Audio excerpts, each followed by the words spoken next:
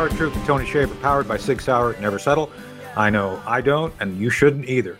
I had a choice of what I carried in combat. I always carried a Sig, and I always have one literally within arm's length reach. And we are on the America Out Loud Talk Radio Network, also available on the America Out Loud Podcast Network. Check us out, Project Sentinel at projectsentinel.net, and the London Center for Policy Research at londoncenter.org. We're on Facebook, Twitter, YouTube, Rumble, etc., etc., etc.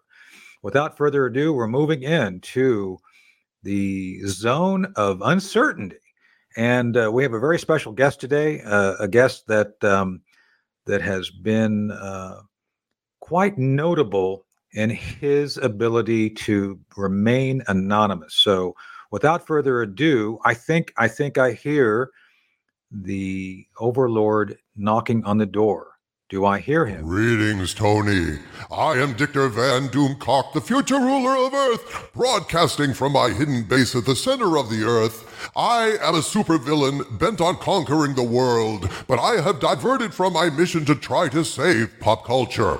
I am expending a tremendous amount of power broadcasting this live image from the center of the Earth on a scrambled frequency, and so, for security reasons I'm sure you'll appreciate, I am switching back to audio only for the duration of this interview.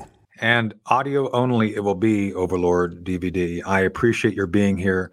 So without further ado, our guest today is, I think I can call him friend, the Overlord, future ruler of Earth, Doomcock. So Doomcock, welcome to the Hard Truth. Thank you, Tony. It is an honor to be here. I have followed your career with great interest since we met several years ago on Twitter. You were kind enough to send me copies of your books, your various books, and I have enjoyed them greatly, and I am an admirer of yours, sir. And that's saying a lot, being a megalomaniacal supervillain hell-bent on global domination that accepts none as equals. But you're pretty close. Well, I'm hoping to be in service so I can help conquer the world. I want Eurasia. Just saying. If you're going to, conquer the world, I want Eurasia and everything that goes with it, So. Well, I think you would deserve it, sir. You have served your country well, and I am a patriot as well. Although I am at the center of the earth, I do have a fondness for the United States of America. So speaking of fondness, so I'm one spy to another. You can really let your hair down here, or your mask. I mean, either one or both. I mean, I don't know if you have hair under the mask, but you're welcome to let it down, and you don't have to actually speak using the high frequency, high energy beam, and just be yourself here, Doomcock. Consider yourself amongst friends. I see. Well, Tony, as you well know, I wear this helmet to keep my head from exploding from sheer rage at what has been done to pop culture. Watching what has been done to Star Trek and Star Wars, my blood pressure generally runs 400 over 350. So you can appreciate that this helmet is often the only thing that keeps my head from exploding like Patrick McGowan in Scanners. However, I don't anticipate anything that's going to tick me off too bad today, so I will take off the helmet. Well, thank you. I thank you for that concession. That's great, and we can have a great conversation. So one of the things I wanted to note, and I think you picked it up in my book as we start talking about this, I'm a movie guy. I love movies. I love movies that mean something. I use movie references in my book. And so one of the things you may have noted is that as I'm thinking about things, I'm watching Apocalypse Now, and the scene of Colonel Kurtz talking about using horror. You must make horror as a friend.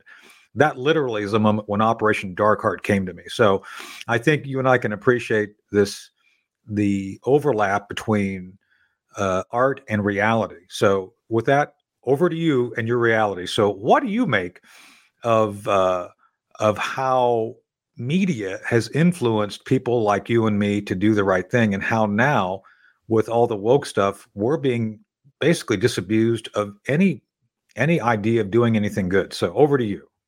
Well, absolutely, Tony. First of all, again, it's an honor to be here on your show and to help spread the word about what I'm convinced is an attack on our country, disguised as an attack on what I would call our modern myths, the stories and shared values that bind us together. And case in point is Disney, the Walt Disney Company. Now, Walt Disney controls Marvel and Star Wars at this point, among other franchises too numerous to name, and both of those franchises are going to hell on Disney's watch.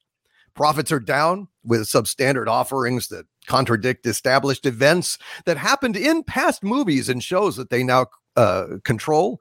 Audiences are walking away from Disney's divisive political stances, and public approval of a company once as wholesome and American as apple pie has dropped to 35%. And it has come to my attention, Tony, very recently, that according to a rumor presented to me by my network of Hollywood spies, Disney, along with much of Hollywood at this point, is deliberately hiring people who have as little knowledge of Star Wars or Marvel as possible to work on those projects. Wow.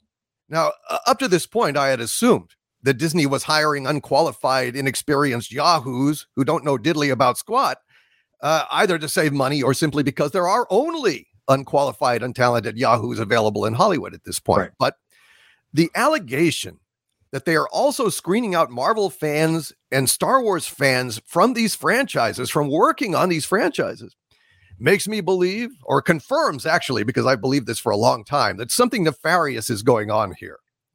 It confirms what I've long suspected, that Disney is not accidentally wrecking all these franchises. They're actually doing it deliberately. So, I'm one of those, and I'll be geezing here for a second. I watched Star Wars when it came out. The episode, I don't know what episode, just the Star Wars, the one where 1977, I think it was. I watched it like 8 times. I was in high school. I loved it. And I loved the fact that it was just a great story told well. And I don't know if you knew this about my personal history. I was the advising producer and co-producer of a series called Chain of Command that was produced by Nat Geo. Did well. And you're talking about profits in Disney. When this season 1 ran, and I think it was in 2019, it earned out. And you're a media guy, so you know this. The actual profits were 20% above forecast for the series. It wasn't expensive. It was an expensive series because we covered everything in the War on Terror, all globally. So 10 episodes, very expensive, but it earned out 20% above forecast. We got greenlit for season 2. Disney bought Nat Geo. And the moment Nat Geo bought the moment that Disney bought Nat Geo, I was fired, and they canceled season 2 because it was "quote unquote" too pro Trump, and it had nothing to do with Trump at all. I mean, that's how crazy they have been regarding viable, highly profitable series, simply because they don't like the message it sends. And to me, again, as a producer, it's like, we're just talking about the Pentagon and what it does. There's nothing political here, but Doomcock, they make it political every time they do something now.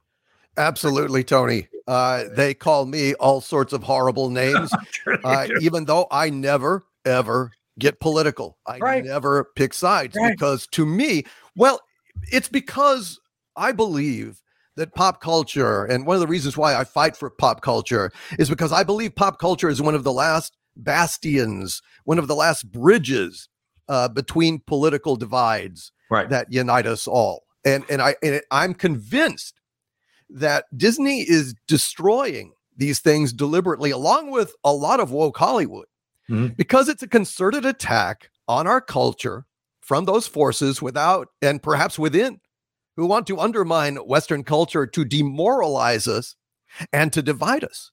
Yeah.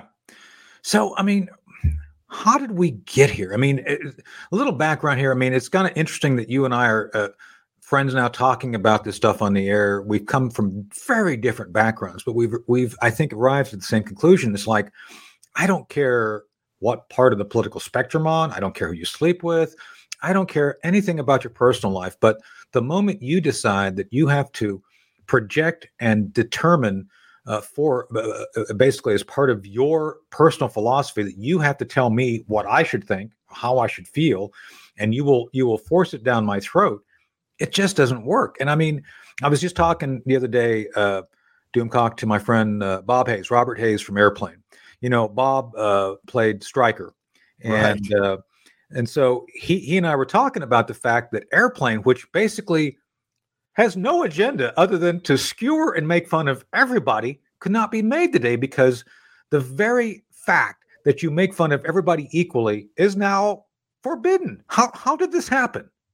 Well, that's a good question. And it kind of ties in to the central thesis of my YouTube channel. Yeah. Which is youtube.com overlord DVD.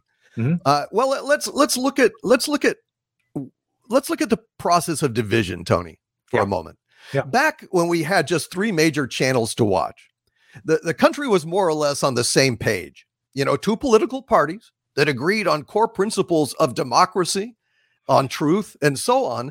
They disagreed on the best way to foster and preserve democracy. Right. But they kind of agreed that democracy was important. Exactly. Now, this was possible because of our common frame of cultural reference. Right. We all watched more or less the same shows. Walter Cronkite was the most trusted man in America. Journalism had principles of neutrality to present the facts and nothing but the facts and let the public then make informed decisions based on those facts.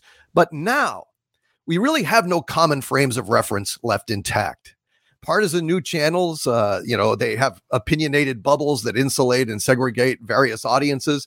Truth itself is no longer valued honestly. Attention spans are attenuated. Things have gotten so bad now that one of the last common frames of reference remaining is our shared past. And a key part of that is pop culture. Right. Now, pop culture, by definition, seems like a frivolous thing. Disposable stuff about space wizards and superheroes and whatnot. But in reality, pop culture is made up of stories that reinforce the common shared values of our culture: individuality, heroism, sacrifice, nobility, justice, commitment to freedom. These are the values exemplified by characters like Captain Kirk, Luke Skywalker, Superman, Captain America. Is it any wonder, Tony, that these characters and the universes containing them would be a prime target for enemies of this country to attack? Well, to me, the redemption arc, the idea that, and I don't know you personally well enough to know, but I'm sure you, like all of us, go through our personal development from essentially being insecure of who we are, developing into a person who understands kind of who we are regarding the world, how we fit in, and then seeking to do things to influence those around us. I'd like to believe in a positive way, at least I have. I like to believe so.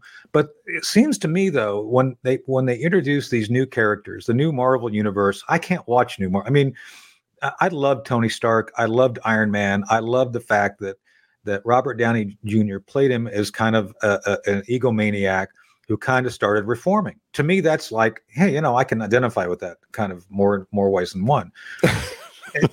I'm just saying. I mean, you're the overlord here. You get that. Yes, of course. I am a megalomaniac and proud of it. So there you go. So, but that's the point. It's like there is actually a story of how you are introduced, and individuals introduced to different circumstance and frictional activities regarding people, places, and things, and they change. And you see that, and you actually can identify with the character. Doomcock, I can't identify with any single character in any modern series other than maybe a handful. I think The Expanse kind of was good. It had some of the woke stuff, but it still had strong characters. The storytelling was very good. Yes. Other than that, I don't see anything out there that I could actually identify. The last character I could actually kind of identify with was Jack Bauer in 24. I mean, that's about it because, and by the way, half his problem was his own people behind him. Just of course, always. Yeah. Well, Tony, that is by design. Yeah. In my opinion, that is by design because you and I are obviously both rugged individualists. We do not go with the herd. That's true. I'm very much of a contrarian, and I can tell from the actions that you took in the military that you were not a brainwashed, slavish, kowtowing to authority. But let's look at what they're really doing here, because it's no accident that you can't identify with that stuff. Before recording technologies could directly convey story through time, tribes transmitted their stories and myths that were central to the identity of their tribes via oral tradition. Stories that explained the worldview of the tribe, that ensured from father to son and mother to daughter that the traditions and beliefs that bound the tribe together would survive from year to year and provide a continuity of culture. So what's a great way to destroy a tribe, to splinter them, fragment them, divide and alienate the members to the point where they no longer know what they stand for? Attack their stories, change the stories, subvert the heroes of the stories, pervert the lessons that those stories teach, and you dissolve the moral glue that binds the tribe together. That's what's happening now. Look at when they're subverting and undermining Star Wars and Star Trek. Yeah, they're attacking us at the mythic level, at the level of the glue that holds us together. We can no longer agree now that Luke Skywalker was a hero because The Last Jedi turned Luke into a cowardly defeatist who abandoned his friends and allowed the Empire to rise anew in the form of a fascist First Order, and even attacked his own nephew under suspicion that he would turn to the dark side. And they also present the New Republic itself in this latest season of Mandalorian as fascists who use mind control technology on former Empire defectors. Tony, this is absolutely undermining our sense of who we are when they undermine our characters. And you pointed out that they've become completely ambivalent to good or bad. Oh, well, the bad isn't all that bad. It's like, what? Yeah. I mean, it's like, how do you so butcher that? So to me, this is very much Orwellian, to coin a phrase. I mean, this is right out of 1984. He who controls the past controls the future. Yes. And it seems to me that's what they're going for here, is to kind of remove all of the foundational ideas that were so key to us developing. And I got to tell you, I mean, you may find this ironic, and I'm getting really old. I mean, I'm over 60 now. And I still don't feel any different regarding my optimism of how I see the world as I did at 25. I don't. I still believe that we are doing the right thing. We're not perfect as a country. We're not perfect as in our political system. But I will defend to the death people's right to do things. I don't know if you watched. I had Cherie Curry, my friend from the Runaways, on our last broadcast on this. And we talked about defending women's sports. It's like, women need to be protected. You would not believe how many lesbians I got saying you're doing the right thing. It's kind of interesting that the LGBT, the lesbians and gay folks aren't digging a lot of this woke stuff going on. As a matter of fact, I get comments all the time. It's like, keep doing what you're doing from those communities, because they feel that whatever is going on has gone beyond simply trying to allow for the idea that you can love who you want and be with who you want. It's more about trying to fundamentally remove any reference to who we are as a nation. And I think it's a travesty that so many people, I think, in the LGBTQ whatever community, I think, are being brought into this and not wanting to be part of it. Do you see that too, or not? 100%. I have a lot of gay folks in my online community on YouTube, and they tell me, listen, these radicals that are doing all these crazy things and getting so much publicity do not represent us. Right. And they're just good folks that want to live their lives, and God bless them. I support that. That's why I never get political on my channel. I never do. I protest wokeness. I guess I'm hating the sin and not the sinner. You know what I'm saying? Like, I hate the actions, but I don't attribute them necessarily to the, ideological left or the ideological right. My feeling is honestly that still 70 to 80% of the American public is in the sensible center that leans left, leans right, but it's the other 20% that sucks up all the oxygen and gets all the noise by being absolutely outrageous. So, yeah, I mean, I've prided myself in advising both sides of the political spectrum, and I do. And as a matter of fact, I was advising Tulsi Gabbard long before she became independent. I've always admired her spunk, her ability to be independent. And basically, like we talked about, someone who's rigidly unfazed by those who wish her to think a certain way or do a certain thing. So I appreciate the ability for her to stay independent, and that's what I admire. So with that said, what do we do? I mean, what do we do, Doomcock? To kind of do my Kirk there. I mean, what do we do? We were doing this earlier before. We're going, Doomcock, there you go again. I don't know. It's those darn Russians again. Well, I tell you what, as a patriotic American that sells propane and propane accessories.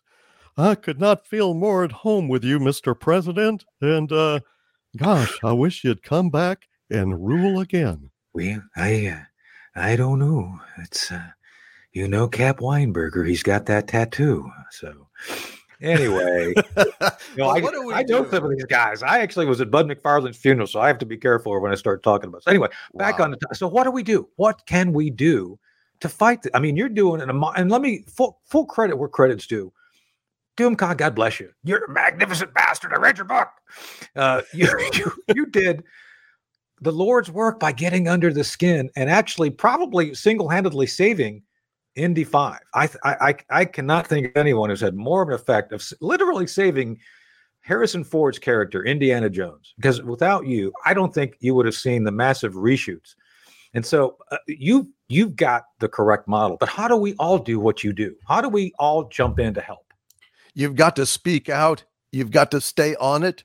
You've got to go ahead and react to the news stories that they float. For example, way like a year or two, I think it was in April of 2020, a news article came out saying Spielberg was saying, well, it may be time to go ahead and have a woman take over the Indiana Jones franchise. And I published a video called Indiana Joan. And I was protesting against the idea of this. And people at the time said, Doomcock, you're just reacting to clickbait. There's nothing to this. And my philosophy, and I'd like your opinion on this as an intelligence professional. My reaction is when you see a story like this, you must react as if it is serious in order to dissuade them. Yeah, because this could be a trial balloon. This could be something that they're sending up just to see if anyone opens fire on it. And if you don't open fire on it, then they are emboldened. But nevertheless, I raise a stink. Everybody says I'm crazy. And then son of a gun, they're talking about Indiana Jones 5. And I have a network of Hollywood spies all over the place, which are really people that are feeling like us. That are observing firsthand. I have the same thing in the Pentagon. Yeah, I have the same thing in the Pentagon. Yeah, and I was sent a series of messages saying, first it said Indiana Jones dies in this, and I'm like, okay, so I published that. But then they say it's worse than that. It involves time travel, and what they're going to do is go back in time and meet young Indy. Young Indy dies, trying to save them. Older Indy vanishes from history, never existed. And Phoebe Waller-Bridge takes up his hat and his whip and becomes the new Indiana Jones moving forward into a Disney Plus series. I broke that story. 2 months later, it was confirmed by photos leaked from the set of the Daily Mail. Yeah.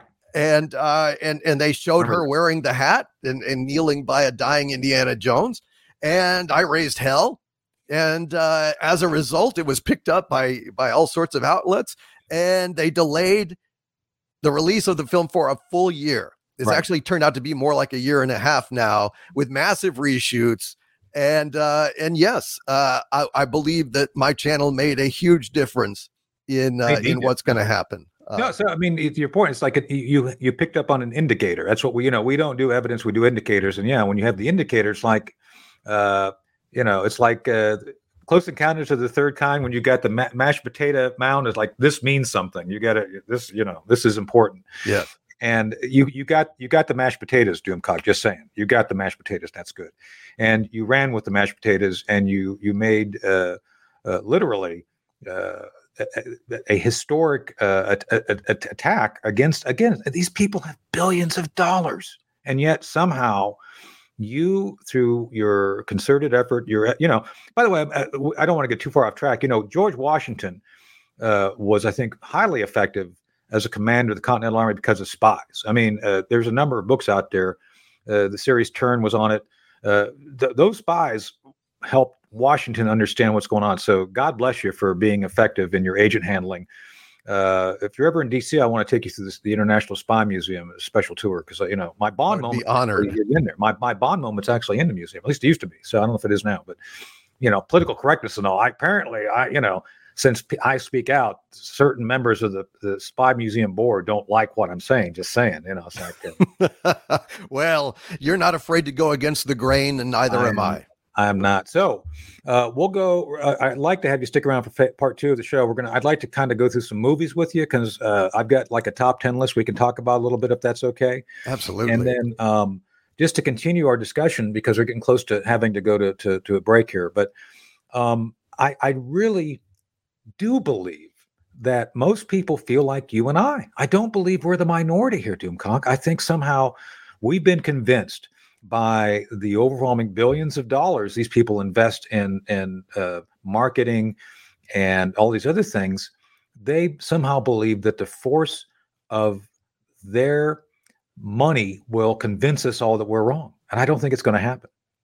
Well, you'd have to be a weak-minded fool for that. And I think the only ones that believe that are the ones that are already woke, that are inclined towards that particular thing. But I don't know. On the other side of the break, I have a very interesting, I don't know if it's a conspiracy theory, but it's an idea that runs counterintuitive to their narrative that kind of maybe explains that wokeness isn't at all what we think it is. Well, that's good. Well, we'll have to pick that up. That's a great thing. It's a great tease for part 2. And so anyway, this is Tony Shaffer, The Hard Truth. I'm joined this week by Victor Doomcock. Dicktor Van Doomcock. Dicktor Van Doomcock, the future ruler of Earth. I'm shilling to get Eurasia. Just saying. Don't forget that. That's what I want. So we'll be coming right back into this break. Again, don't forget, we're powered by 6 Hour, Never Settle, and we'll be right back.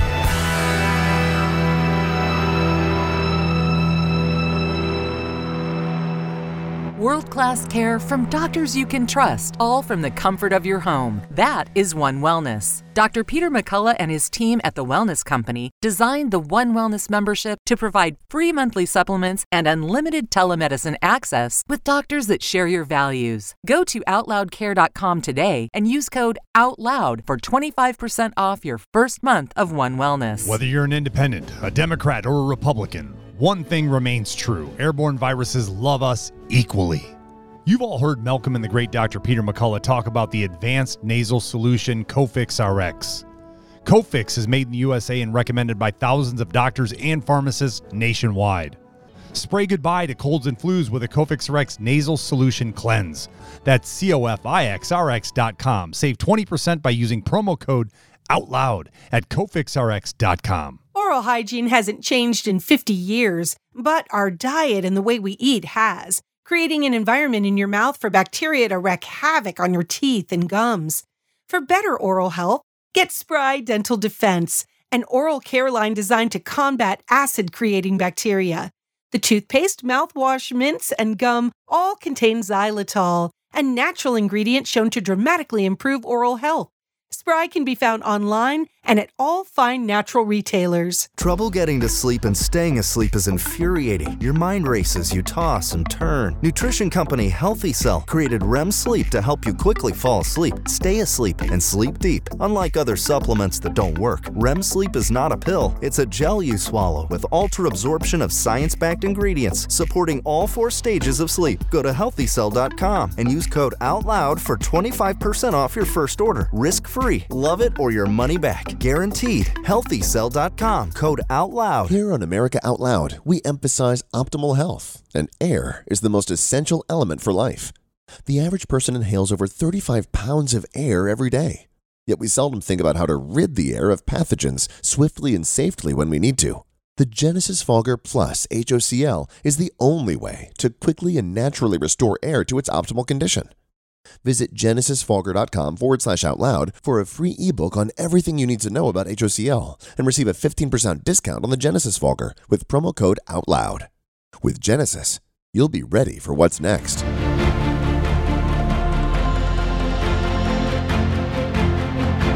AmericaOutloud.com. If you can't find it here, you can't find it anywhere. We are the pulse and voice of everyday American thought, working hard to earn your trust for 7 incredible years and counting.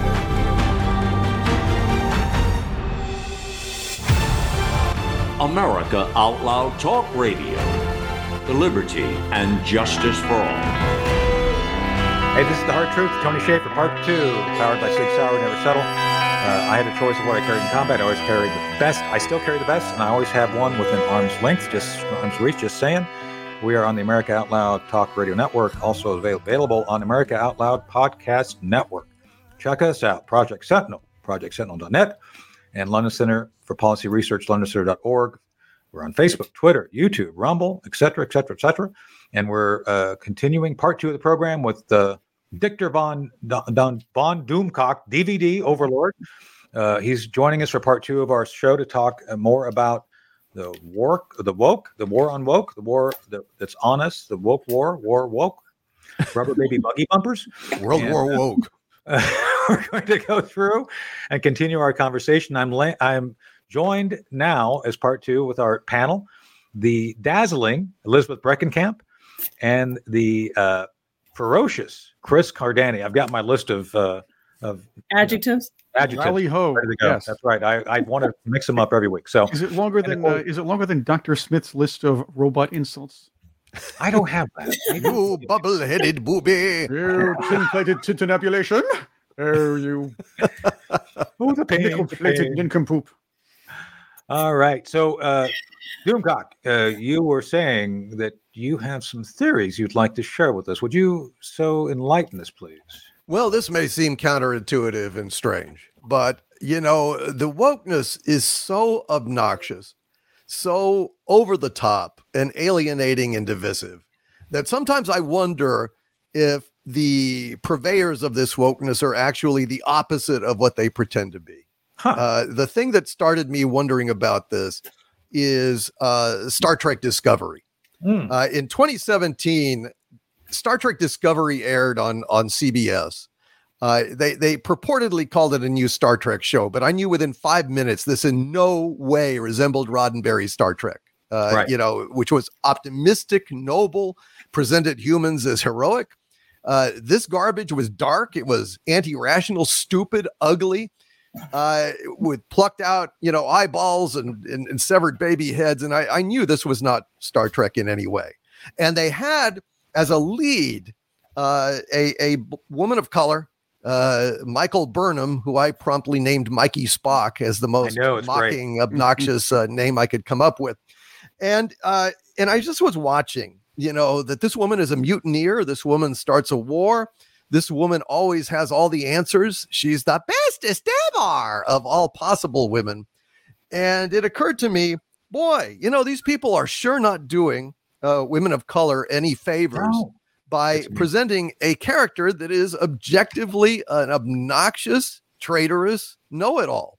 Yeah. And I just wonder, do these people actually seek to not elevate women of color in this case, but actually denigrate them, alienate them from the mainstream, and do everything they can to vilify them as they are purportedly trying to make them heroic? And I find that self-defeating and obnoxious. I think that's an amazing theory, and I had not thought of it from that perspective. But it seems to me that any character that was worthwhile in the past that represented those good features of a human being. And I work with strong women. Obviously, Elizabeth's here. We've been friends for years. I promote other strong women. Women who are actually capable, can speak for themselves. And it seems to me your very point is that this whole thing with Mikey Spock and everything she's doing is meant to essentially make her. I'm trying to think of the right. Yeah, repellent. Repellent's what I was looking for. Yeah. And it's sad because I could never get past it. As a matter of fact, they do things like this, like Doctor Who. It seems to me I love Doctor Who. I loved Peter Capaldi. I watched it as a kid. I loved the Tom Baker Doctor Who. Jodie Whittaker was unwatchable, and it was the same thing. There were so many strong female companions that complemented the Doctor so well over the years, Doomcock. And yet, you have to do the gender swap, and then you turn her into something that's literally repellent. And I don't know. Could it be a war on women? I think it's a. Well, first of all, I think it's primarily meant to divide us all, just to break those bridges that gap, that bridge the gap between left-wing fans and right-wing fans, to make everything ugly and controversial and disturbing. And of course, the reaction to calling out that this is a terrible character that doesn't actually deal with challenges, just like solves everything and does everyone's job for them and is the bestest ever, as I like to say. And then they label us sexists. They say, oh, we don't like women. We're misogynists. Yeah, even though I adore Ripley in the Alien series. I adore Linda Hamilton in Terminator. I adore Marion Ravenwood, who saves Indiana Jones several times in Raiders of the Lost Ark. Literally saves his life once.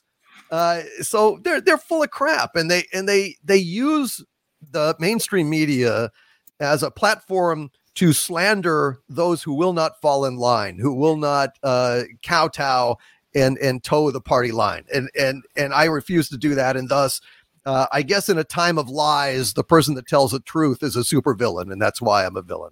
Well, so as far as Discovery, what do you expect from a series who actually tried to pull this whole idea that they could bring Stacey Abrams to play? I'm sorry, excuse me. I have to do this right. Election denier Stacey Abrams to play the president of the world. Yeah, that didn't go over well. There is no amount of machines or any kind of maneuvering that can make this woman win any major election. We've seen that already. So, by the way, I was friends with Kirstie Alley, and I love Lieutenant Savak. As a matter of fact, we talked about her role, in Star Trek II: The Wrath of Khan, which I'm going to bring up here in a second. And I love that character. It was very strong. She played it's not about women. It's about the fact they've made these things so difficult to swallow. Speaking of that, does anybody else notice besides me that Jean-Luc Picard is dead? He died in season 1 of Picard. Does anybody else not notice that? How do people not notice this? Because they're not watching it. I mean, but no, they're not watching it. Androids like, he's dead. I don't care about androids. Sorry. And then to your point, they did the swearing. They've used all the swearing that Roddenberry would have never approved of. They did the beheading. I mean, are you kidding me? In front of, it's like, it's like, really? And the eye removal, the torturing of Borg. Man, and then they want you to come back for season 3 now? Oh, everything's good again. Member berries all over the place. What the F? It was horrible. Think we are. It was horrible. I was protesting against season 3 before it started because I knew from my spies. I've been tracking this. These series have been horrible flops and have cost Paramount money. And season 3 was like the last gasp of Secret Hideout, which holds this license to kill Star Trek, as I call it. And I was saying, don't watch this show. Shun it, because we've got our boot on the throat of Secret Hideout. And if this flops, it's the last chance and they'll have no choice but to sell the license to somebody else. Well, a lot of people, I'm going to say that politely, went ahead and swallowed the member berries whole. Even people that other YouTubers that had previously spoken out against Secret Hideout. And I said, you're being a tool of Secret Hideout. You are playing into their narrative. And everything that I said came true. Now it looks like Kurtzman has held on to the license. Secret Hideout has renewed their license to kill Star Trek. We had victory.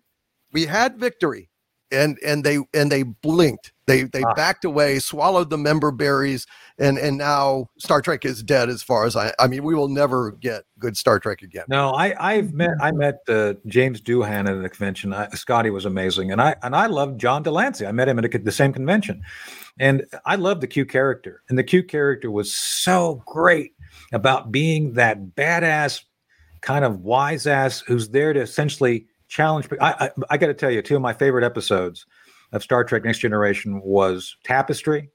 Tapestry just, to me, is so great about building character. And then All Good Things, Doomcock. Those are the where you really do see how people's flaws can be essentially a benefit that allows you to live your life. That's all gone now. Nobody does that now in the new series. No, not at all. And yesterday's Enterprise is one of my favorites. where the Enterprise C goes through a rift and suddenly the whole timeline is turned into this dark war. The Federation is losing, and you get to see Picard back. Yeah. Actually in a moment of heroism, like talking about going into a battle that's going to be certain death, protecting the Enterprise C to get back through the rift against Klingons. And he says, let's make certain that history never forgets the name Enterprise. That is heroism. That is sacrifice. All the highest aspirations of Star Trek. We don't get that crap now. Now Worf, basically in this latest series, beheads an unarmed Ferengi. There's a terrorist attack on the Federation. Turns out the Federation is rotten and infiltrated by changelings, and it's their own fault because they were torturing torture the Federation. Starfleet, for God's sakes. They've got James Kirk's bones displayed in a museum like a freak show. I almost dropped an F-bomb. I apologize. It just makes me so angry. And this is what passes for Star Trek. It's sad. No, we fight on by calling it out, Tony. That's what we've got to do. We do call it out. Call it out.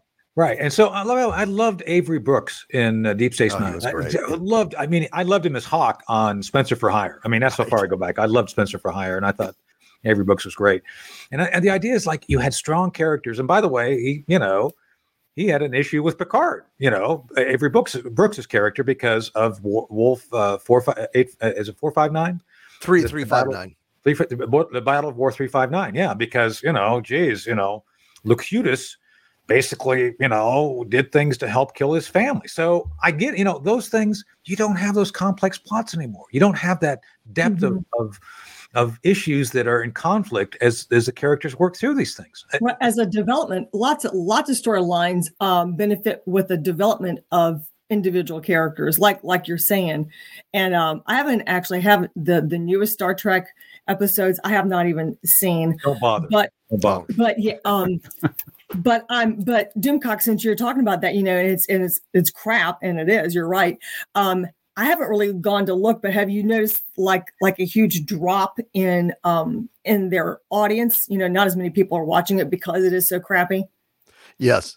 Look. How much of a drop is it, you think, in people watching? Well, let me tell you, if you're wondering the state of the Star Trek franchise, go into a Target. Yeah. Go into a Walmart.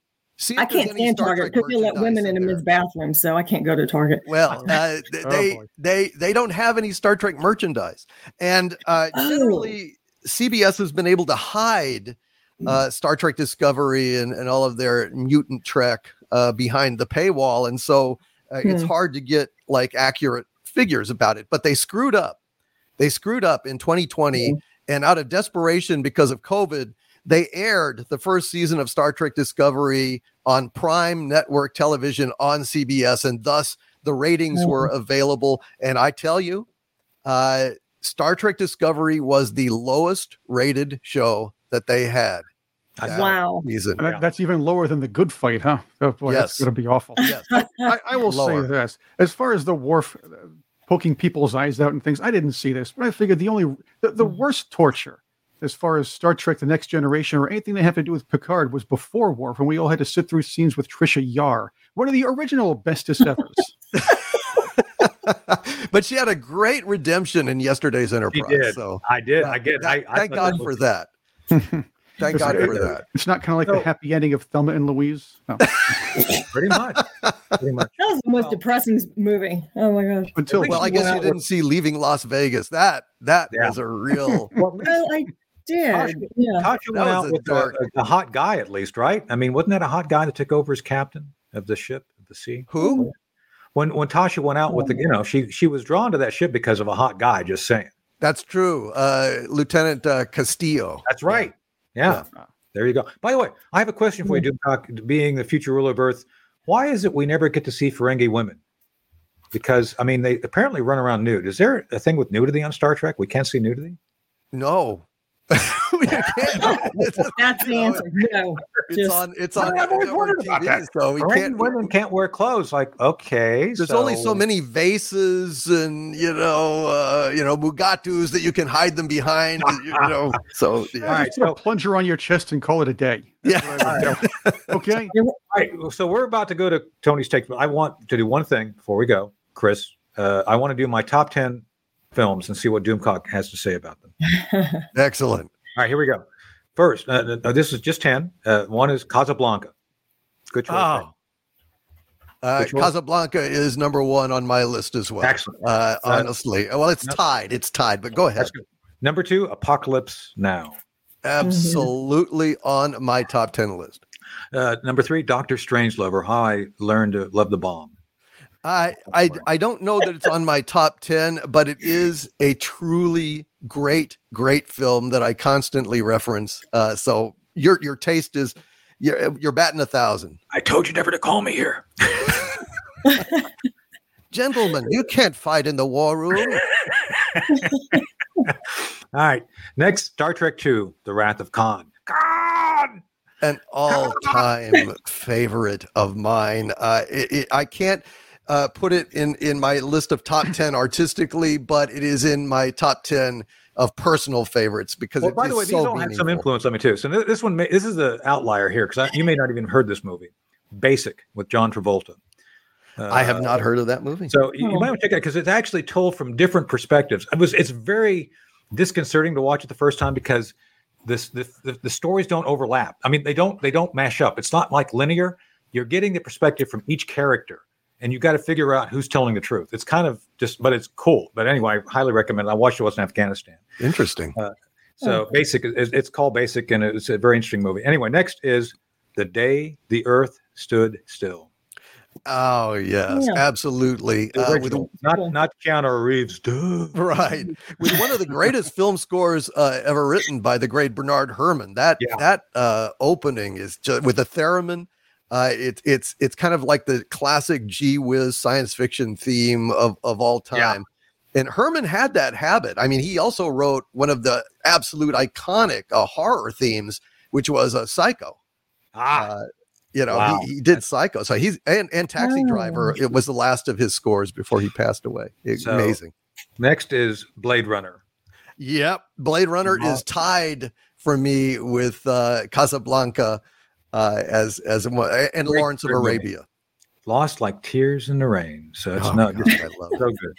Okay, next, maybe an outlier, maybe not. North by Northwest. Good movie.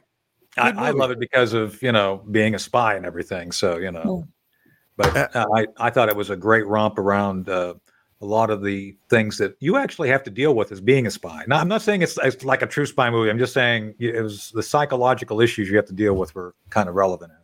Nice. I would put Psycho over that personally, or Vertigo, but it is a great movie. It's definitely in the upper echelon of Hitchcock. All right, 2 more. 7 Days in May. Oh yeah. Yeah, that's a good movie. To me, because it just makes people understand how fragile everything is regarding the way things work, and we don't necessarily, understand that things could go wrong pretty quick. And that was written by Rod Serling, right? I think it might have been. Yes, I believe it was. And I would add Failsafe. Failsafe is another one. They're tied for me. Yeah, I should show that in there. And the last one is The Maltese Falcon. Here. Heavy. What is I got the thing the dreams are made of. So yes. I've got Tony. I've got the Maltese Falcon in my office as well. Well, you being the overlord of the center of the earth, that's speaking highly of it. So that's good. I love that movie passionately. Yeah. I think it's the greatest detective movie of all time. Yeah, great. So anyway, my choices, are they righteous or what? They are, sir. I'm very impressed. I knew that we were on the same page, but we are like 80%. Well, I don't disagree with any except the one I haven't seen, but fantastic. You'll like it. You'll like it. It's a bit like you watch it. It's like, what did I just see? I mean, it was just so. It makes you feel like, boy, did I get everything or not? Anyway, so you'll see. All right, Chris. Over to you, my friend. It's time for Tony's Takes, isn't it? A note, though, before we do Tony's Takes, is that Tony had to kind of switch one of the movies off of his list, The Manchurian Candidate. But that's only because we're living it now, so it kind of got knocked off the top 10. Right now, it's a very good movie. It is. I like both of them. I like the Denzel Washington one, and I like the original with Frank Sinatra. Both. They're both good. It is about time, though. It's that time for Tony's Takes. brought to you by Sig Sauer. First, Tony's take, the best. A lot of great references were thrown out today. Best one, Doomcock's reference to Scanners. Thank you. Yes, Patrick McGowan, a hero of mine. I think The Prisoner is the greatest television series ever made. Me too. I love The Prisoner. The Prisoner. I quote stuff all the time. Be seeing you. I will not be pushed. I went last Halloween. I went last Halloween as number 6, and nobody knew who I was. Like, what? How do you not? I would get that. Yeah. I was dressed as Mr. Fishoder from Bob's Burgers. I would have gone up to you and said, I will not be pushed, filed, stamped, indexed, briefed, debriefed, or numbered. My life is my own. All right, Chris. Gentlemen, U.S. Senate Committee had a hearing. This is a serious subject. The U.S. Senate Committee had a hearing about military readiness this week. All right, yes. Senator Blumenthal's questioning was intriguing to me. He was talking about how to get Gen Zers into the idea of joining the service because their attitudes towards doing so have been extremely poor. Tony, what's your take on that and maybe how to improve the situation? Well, and certainly not what I've been reading or saw you talk about on Newsmax earlier today. Well, I think that if you give them uniforms that look like Super Mario, I think that'll go a long way. Make everybody look like Super Mario and just do the whole thing like you're in a video game. That'll do it, or right? A Master Chief helmet. Master Chief. Well, that too. That's good.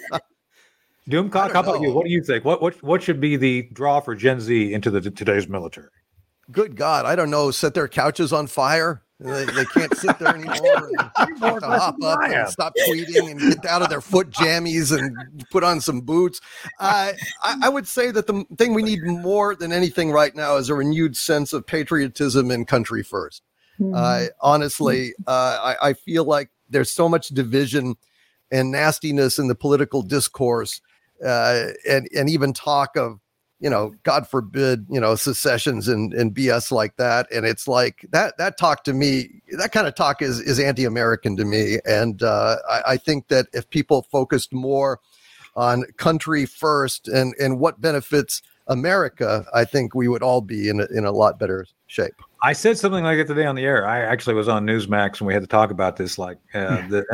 I don't think you're trying to go bringing in trans influencers who, by any account, is maybe 0.5 to 1% of the population. Maybe when you do that, you alienated 90% by the fact you're not actually addressing the fact that people want to be patriotic and serve.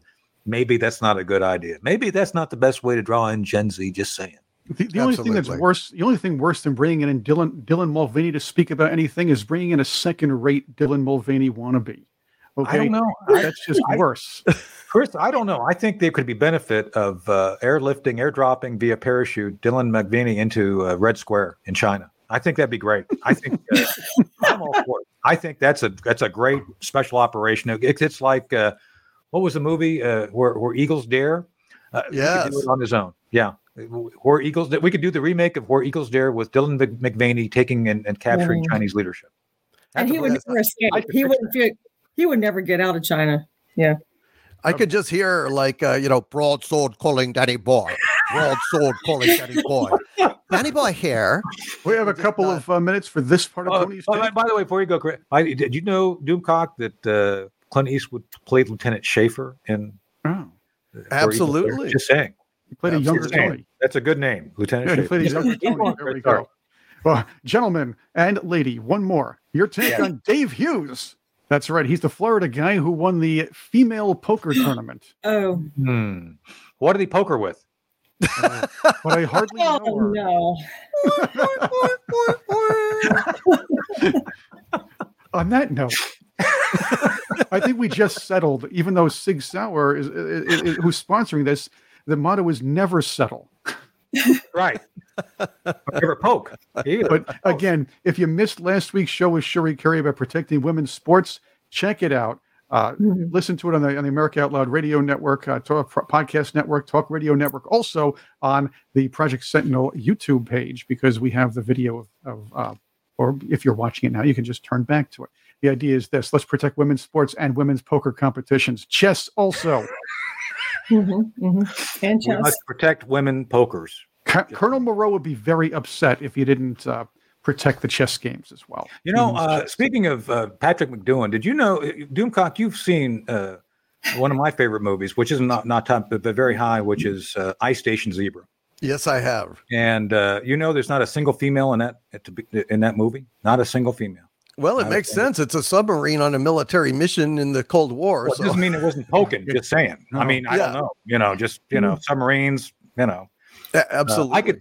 I could say a really horrible Navy joke right now, but I won't because it would be inappropriate, and I don't want to alienate our Navy comrades who are now trans influencers recruiting for them. Just saying. Not that there's anything wrong with trans influencers, but maybe that'll help with submarine recruitment, right? You think, Doomcock? Trans recruiters. It was already tried. I see a movie there. Well, it was already tried in the 80s by the YMCA. There's that video around today. I think so. Yes. Yeah. In the Navy, didn't really. We want you. We want you. We want you as a new recruit. That's like, no. So speaking of new recruits, Doomcock, I hope you will be a regular on The Hard Truth. Not that The Hard Truth has anything to do with poking, just saying they're not related directly, but hard and poking, I don't know. Absolutely. I don't know if there's a relationship there or not. But thank you for being here today. It's been great fun. I think it's been educational. Again, kudos to you for taking on the Leviathan of Disney and kicking their butt. Thank you, Doomcock. Thank you, sir. Would you mind if I plug my channel real quick? Please go ahead. It is youtube.com/Overlord DVD. youtube.com/Overlord DVD. Please come and support my efforts to save pop culture against all the slanders and attacks and so forth. It's a lonely road, but I walk it with pride. And you do it effectively, and I'm one of your fans, so thank you. And thank you, Chris, the purveyor of the show, and thank you, Elizabeth, for always being here and being vivacious and beautiful. And we'll be back next week for another edition of The Hard Truth. See you soon.